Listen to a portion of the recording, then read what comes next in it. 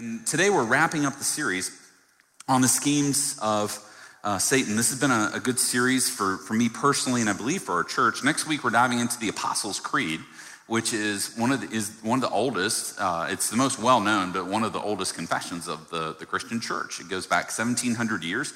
Was used for spiritual formation for many years, and even today, it reminds us as we walk through that beginning next week, we're gonna be reciting it and remembering that we are people that are formed by our faith. We are formed and shaped by our faith. So I'm looking forward to that.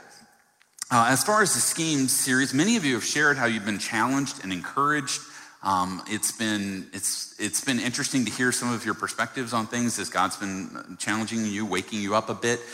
There's actually been at least one, what I would describe as a demonic encounter from a member that based on what they described to me was a demonic encounter during this series, and there may be more out there. The good news is we don't have to be freaked out by this. That's not the message of the series. Hey, let's all get freaked out about this. It's just the opposite. It is awareness of an enemy that we have victory over. And that's what we're going to be talking about today largely. And so if you want to open your Bible, you can flip to Revelation chapter 12. We're going to be there in just a few minutes, but this series comes at a really good time in the life of our church. I know other churches have been able to return to meeting weekly earlier than us, but we're getting back into this rhythm together. We're resetting. It's also just been a difficult time for us as we over the last 3 years, City on the Hill's planted 3 churches. We've planted 7 total, and 3 in the last 3 years, including one right before COVID, one during COVID, right? So we're a church that is in the process of resetting and in my mind, relaunching in September. And as we do that, it's actually really kind of exciting for me. I didn't plan this, but I don't know if nobody was in here, was around in summer of 2010, but summer of 2010, before we launched in September at 10 a.m. on Sundays, we were meeting on Sunday nights. Our core team was meeting, and we were growing deeper. We were imagining what Jesus could do through us. We were praying together, supporting each other. And I see this summer as God giving us that opportunity. I would love to be on Sunday morning. That'd be great. But in God's providence, he said, you guys are going to be on Sunday night. And I think, what a cool way for us to just recapture our roots as a church plant so that we can relaunch in September with a new passion and zeal for Christ. Now, as we do this, the enemy hates this idea. I want to say that. He hates it. He doesn't want us to reset. He doesn't want us to refocus. He doesn't want us to have our hearts stirred towards loving each other, serving our community, and seeing Christ's name lifted up in Brookline. He does not want that. And so he wants us to settle into what's comfortable, what's easy, and he wants us to just sit back and relax instead of pressing in. So today we're going to talk about making war on the enemy. And Revelation, as we get there, Revelation 12, I want to help you understand something. Revelation's actually not primarily about the future. I know that may be against what some of you were taught growing up or what your church taught you, but Revelation is actually just a revelation. You know what a revelation is? It's the revealing of something. It's revealing of realities and truths. And what this revelation is, it's apocalyptic. And so it's graphic. There's lots of images and ideas here that are meant to provoke us and awaken us. But it's not primarily, Revelation's not all about what's coming in the future. There are things in there about the future. Not saying that. I'm simply saying even what we're looking at today is not primarily future oriented. It's about a reality that we find ourselves living in right now here today. And so follow along. I'll try to give you a few handles as we're reading Revelation 12, verses 7 through 12. So you're not freaked out by all the imagery. Now war arose in heaven. Michael and his angels. So Michael being an archangel. We know there are classifications of angels. Michael's an archangel. And his angels fighting against the dragon. Anybody want to guess who the dragon is? Satan. Yes, thank you. And the dragon and his angels fought back. Who are the dragon's angels? Demons, right. They fought back, but he was defeated. And there was no longer any place for them in heaven. And the great dragon was thrown down, that ancient serpent, that's why we know it's Satan, who is called the devil and Satan, the deceiver of the whole world. That's a title, by the way. The deceiver of the whole world. He was thrown down to the earth, and his angels were thrown down with him. And I heard a loud voice in heaven saying, now the salvation and the power and the kingdom of our God and the authority of his Christ have come. For the accuser of our brothers has been thrown down, who accuses them day and night before our God. And they have conquered him by the blood of the Lamb and by the word of their testimony, for they love not their lives even unto death. Therefore rejoice, O heavens, and you who dwell in them. But woe to you, O earth and sea, for the devil has come to you in great wrath, because he knows that his time is short. And then skip down to verse 17. Then the dragon became furious with the woman. Now the woman is both Mary and the church. Okay, Mary, the mother of Jesus, and the church. The dragon became furious with the woman and went off to make war on the rest of her offspring, on those who keep the commandments of God and hold to the testimony of Jesus. And he stood on the sand of the sea. This is the word of the Lord. So this is the dragon, and he is making war. The language is graphic here. He is furious. He has great wrath, and he's making war. Now, we don't believe in that because we're all educated and have letters behind our name, right? And we're way too smart to think that the dragon is actually working in Boston, right? We all know from Scripture he leaves smart people alone. No. In fact, maybe intelligence and education is the Achilles heel of his attack. Not that God's against education, but that we often think we're not even in a battle because we dismiss the supernatural so quickly. We dismiss supernatural realities that could be affecting natural realities, which is what Scripture's teaching here. The dragon came to make war on us. He doesn't come and make war showing up in a physical being to attack us. He shows up and works behind the scenes in the world, as we've talked about through this entire series, his schemes. And unfortunately, our naive approach to this means that we are in a position of passivity. We don't ask ourselves, is there something spiritual happening right now? Has anybody actually begun to ask that in your life recently because of this series? You've begun to think, well, maybe my workplace and how I feel so oppressed there all the time and crushed by my boss he's a jerk, but maybe there's something behind it too. Maybe there's forces there. Maybe there are realities there. And I would argue, I know we can blame everything on individual sin, but Scripture teaches that Satan has set up systems. He's set up ideologies and ways of thinking that are in conflict. So while a demon may not literally be sitting on your boss, I mean, maybe he is, maybe you feel like he is, it might be that your boss is so bought into demonic thinking that Satan has set up in this world that he is oppressing you through him. And Satan wants us not to see that. He distracts us with comfort. He leads us to think our discouragement is just because of COVID, or we're just not getting enough vitamin D. Now, it might be. You should all take vitamin D, right? Or get in the sun. Well, you shouldn't because it's bad for you, but you should all take vitamin D, right? Vitamin D is good for you. But it could also be something else. How quick do we jump to the natural explanations and completely ignore the spiritual? How often do we actually pray about the natural explanations, believing that there could be something behind them and realities?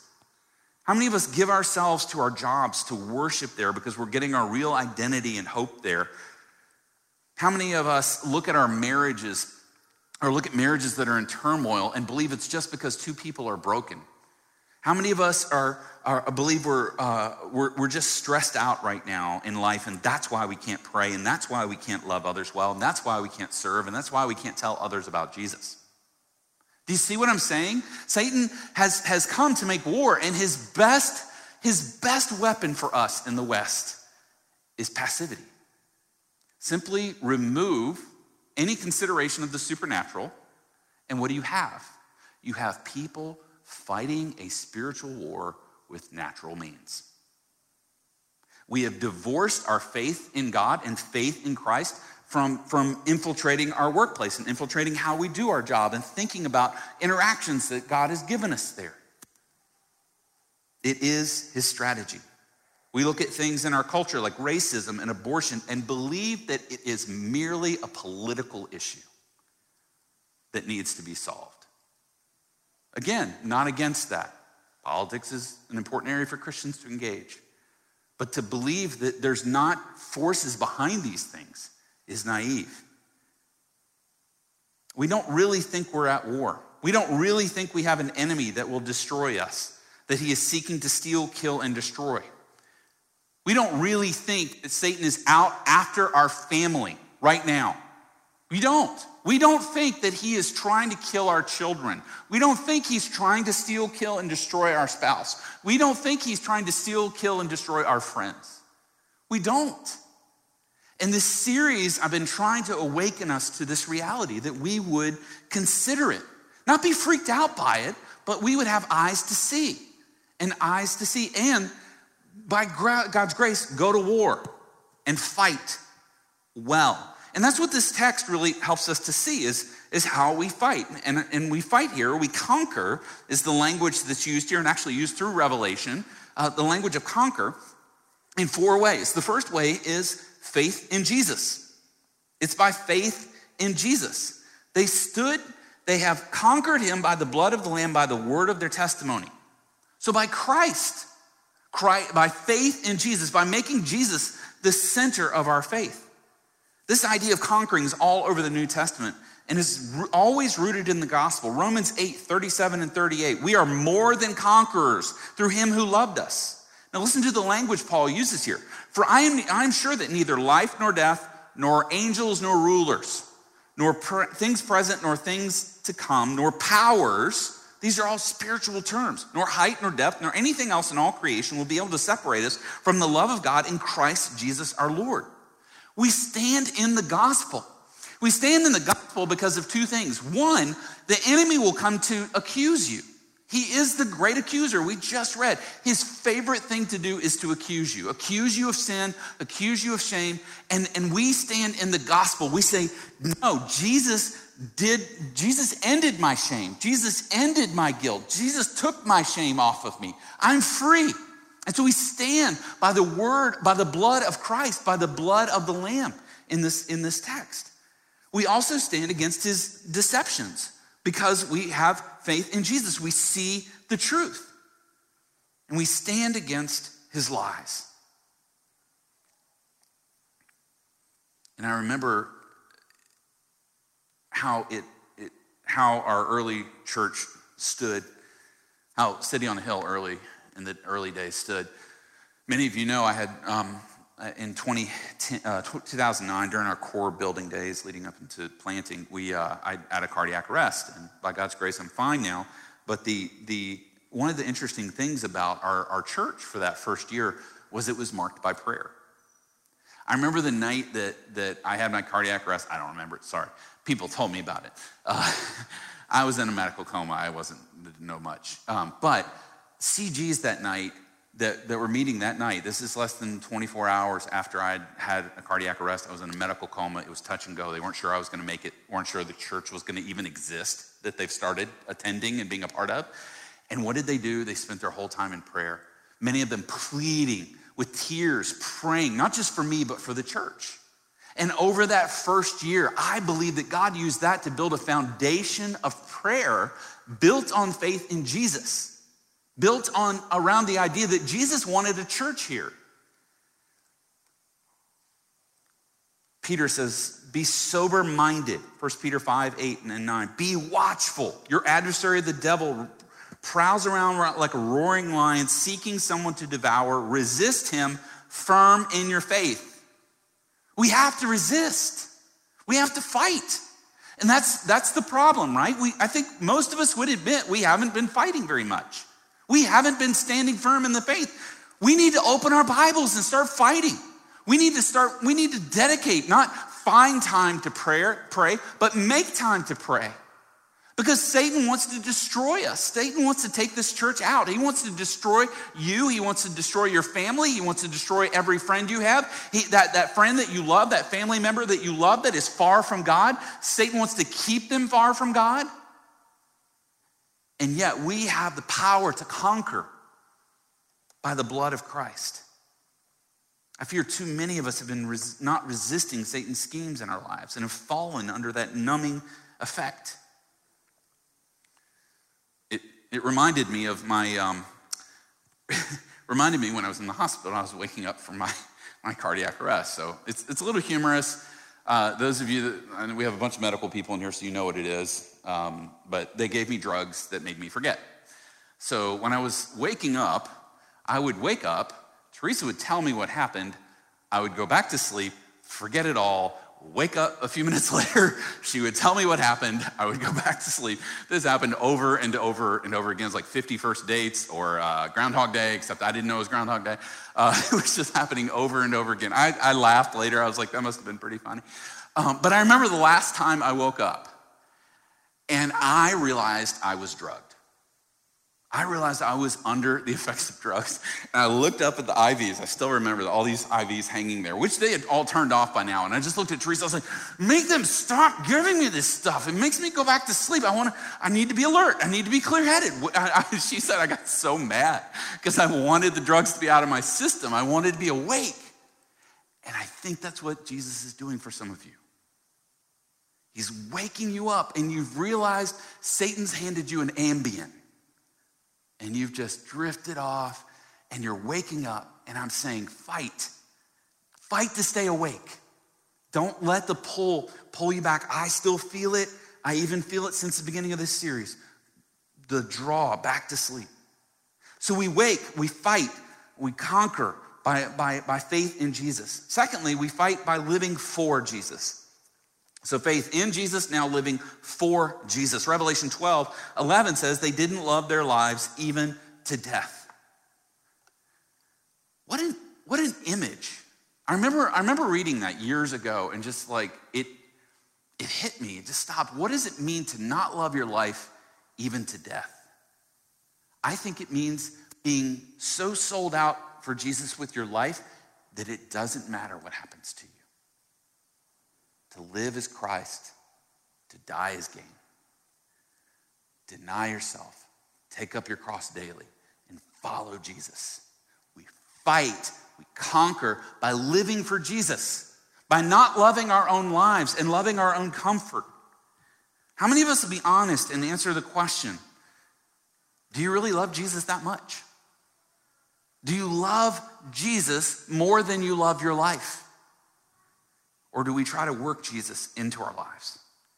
The enemy knows that when we have faith in Jesus and we're seeking to live for Jesus, love Jesus more than we love our own lives, that we have the power to conquer him.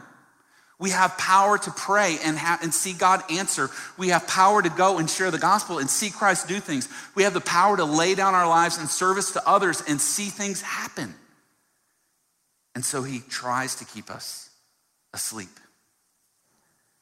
Throughout this series, I mentioned the Iranian pastor that believes that the West is under a satanic lullaby. I hope. One of my prayers, I was praying for us this morning, just asking God to move in our hearts and our minds. I hope, maybe my greatest prayer is that you would realize you've been under a lullaby. You've been under that effect. And I would argue, we can take it personally and we can feel like, oh, it's just been me, I've just been dropping the ball. No, it's all of us. That's the lie. Satan thinks it's like you, it's everybody else, they're pursuing Christ. No, we have felt collectively that.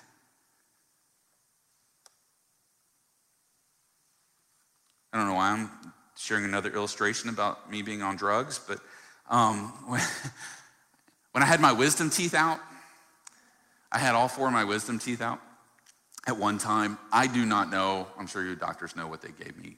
I was awake, not alert, but I was awake, and I didn't care what they were doing. I think they could have pulled my arm off and beat me in the head with it. I'd have been like, just keep that stuff coming. This is good, feeling good, right? There's good medication. Thank God for good medication, right?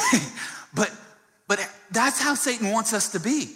As long as we're not disturbed, as long as we're not provoked, as long as nothing is upsetting us or waking us up, we're like, just keep it coming. Give me more, right? And Jesus wants us to awake to leverage our lives. We're invited to walk with God. Your career is not better than that. Your family's not better than that. Your money's not better than that. Your pleasure's not better than that. Your comfort's not better than that. Your approval from other people is not better than that. Jesus has bought you. He has given his life for you to redeem you so that you get to walk with him now and forever. What's better than that? And because of that, we can then leverage our lives. Yes, our family, our career, our relationships, all those things now come in under living for Jesus. But we've often relegated them to our own pleasure. You know, one of my favorite stories from the gospel is the Gerasene demoniac. If you know the story, Jesus comes and casts, they don't even count how many demons were in this guy. And like he was out living in the tombs and nobody could control him. I mean, you want to talk about demon possessed. Like this guy was jacked up entire life. Everybody's afraid of him.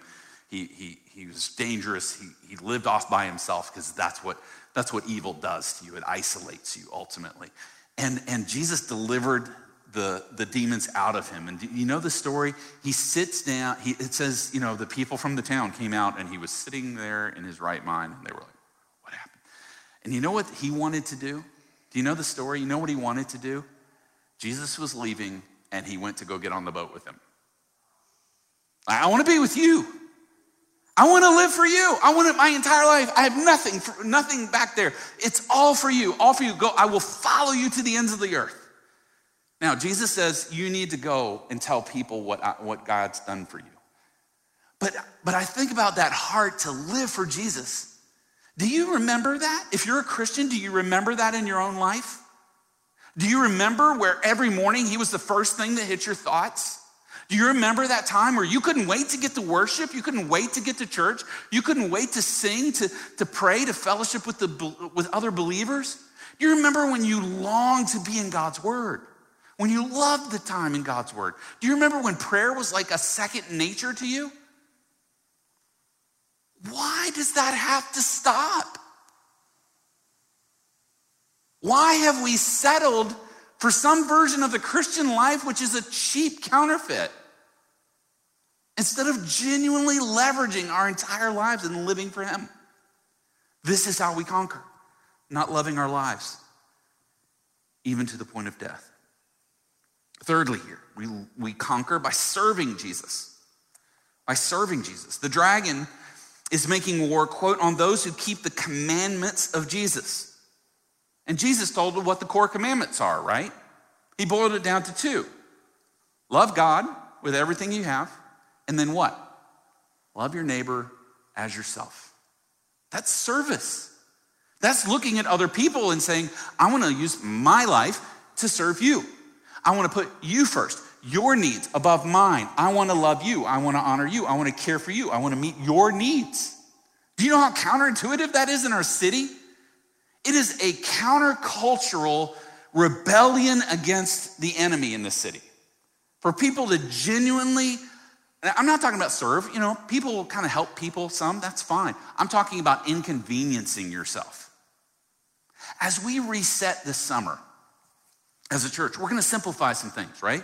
It's good. We were a church, we actually got up to a church of around 300 people. I would guess, can't get everybody here yet, but I would guess we're a church of 200 people right now.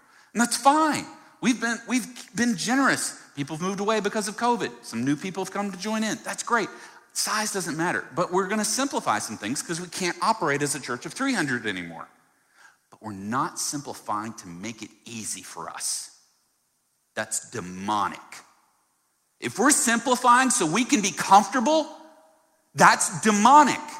If we are simplifying so we can create better space in our lives and energy to love our neighbor, serve the visitor who comes on Sunday, welcome the stranger into our home, that's what it means to serve like Jesus.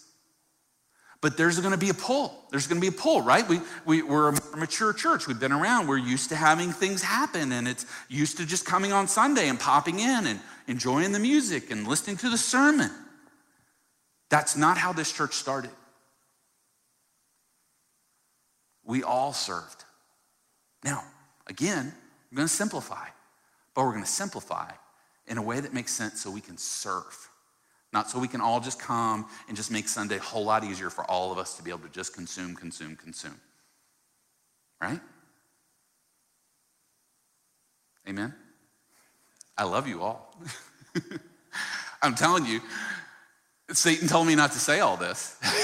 Satan was like, don't say this. Church is we're just starting to try to get back together. We're just trying to heal. We just need to take it easy and relax this summer and try to just, let's settle back into the status quo. I don't think God wants us to go back to that. Yes, we need to make some changes. Yes, we need to think about things. But this church has never existed so we can all just simply enjoy it. The early church was marked by radical service. And this kind of service is an open rebellion against the enemy, against the dragon. And we conquer by serving like Jesus. And that means this summer, serving with the meals in the park, right? It means serving with the vacation, our kids' summer adventure this summer, right? It means on September 1st, for the first time in a couple years, we might actually be able to do a big move again, where we go out with our community groups and help our neighbors move. We might have opportunities to be able to serve. And we serve in rebellion against the enemy. And finally here, we conquer by sharing Jesus. So faith in Jesus, living for Jesus, serving like Jesus, and then sharing Jesus. Verse 10, I love this. Verse 10, the salvation, this is a voice in heaven, the salvation and the power and the kingdom of our God and the authority of his Christ have come. Let me tell you something. Satan is the god of this world, but he is under the dominion of God. God Almighty is ruler. And Christ is not under Satan's authority. This is not yin versus yang in this world. This is God has allowed Satan, and the scripture says right there, to have a little bit of time. And so he's angry and he's fighting and he's trying to destroy, but his war is lost and he knows it. But we, in Christ, have the authority to go out and make disciples. That's why Jesus said it in Matthew 28, 18 through 20. Same language, all authority, and on heaven and on earth has been given to me, the risen Christ. Go therefore and make disciples of all the nations, baptizing them in the name of the Father and the Son and the Holy Spirit, teaching them to observe all that I've commanded you. And behold, I am with you always to the end of the age. We are declaring that Christ has come. We are declaring there is a king. And this king has given his life for others that they can know and have eternal life. Listen, Paul says in 2 Corinthians 4:4, in their case, that is non-Christians, those that are not believers yet, in their case, the God of this world has blinded the minds of unbelievers to keep them from seeing the light of the gospel, of the glory of Christ, who is the image of God. Sharing Jesus is fundamentally spiritual warfare. Praying for your lost friend, your lost family member, your lost coworker is fundamentally spiritual warfare. It is storming the gates of heaven to knock down the gates of hell. It is Jesus saying, I will build my church and the gates of hell will not prevail against it. Listen, that is not won through might. That is won through the Spirit. I had an interesting conversation with a guy. I actually knew him in Kentucky.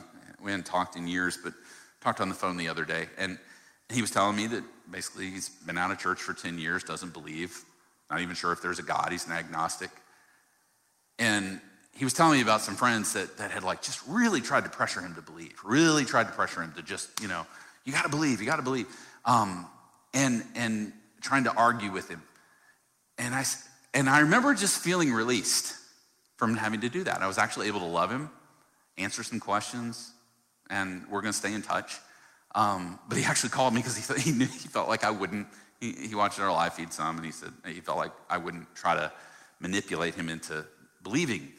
And I just said, and I remember later getting off the phone, and I was like, what a great feeling.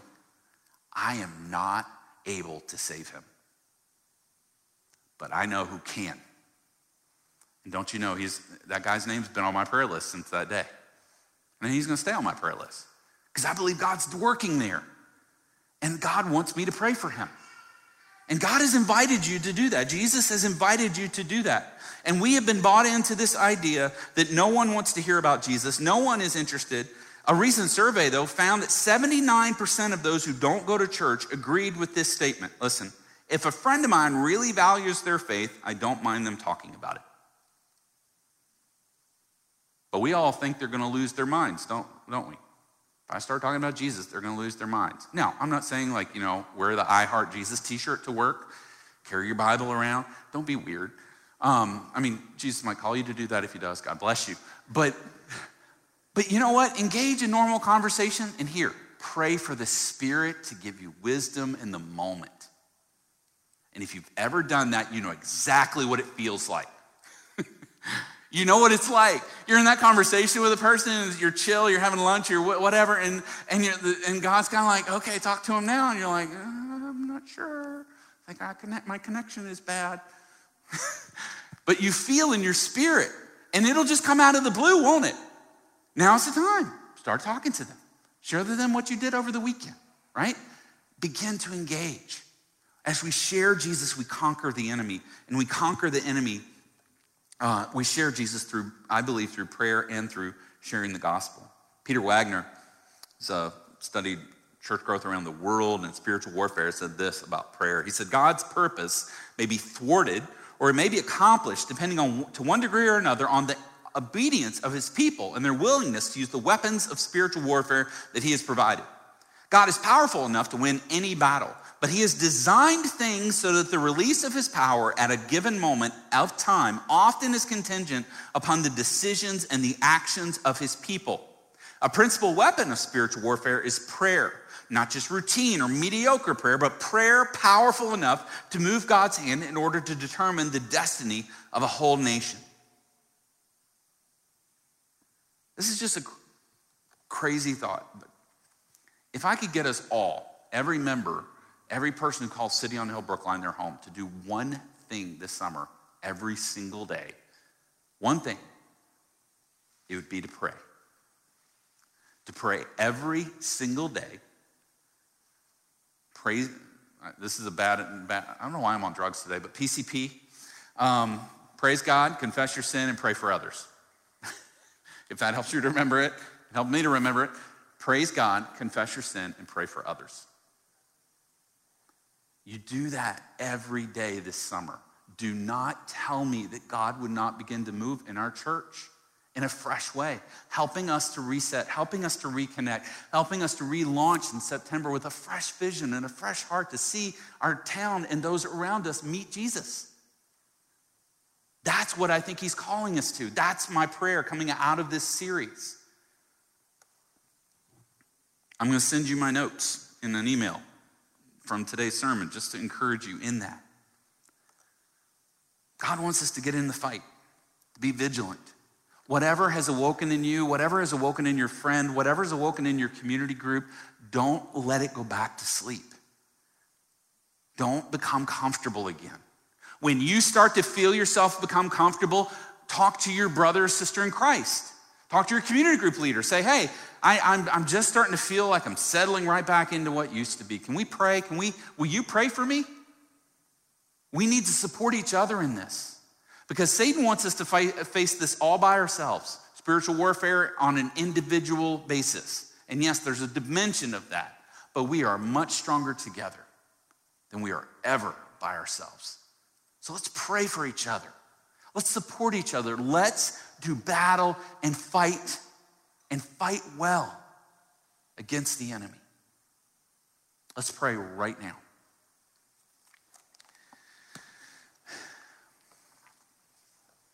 God, I don't know what you're doing in hearts across this room right now. I can't see into people's souls, but I just believe you have been moving over the last month in this series. You have awoken many. You have stirred our affections towards Christ. And I pray that you would not let that settle. Holy Spirit, move even in this moment. Awaken us. Help us to see the ways that we have been deceived. Help us to see the ways the enemy, the dragon, has gotten us to buy into his way of thinking. The world around us. Help us to have faith in Jesus. Help us to live for you, Jesus. Help us to serve like you, Jesus. And help us to share you with others who desperately need to know eternal life. I ask you to do this, not for my glory, but but for your glory, for our good, and for the sake of our city. We pray.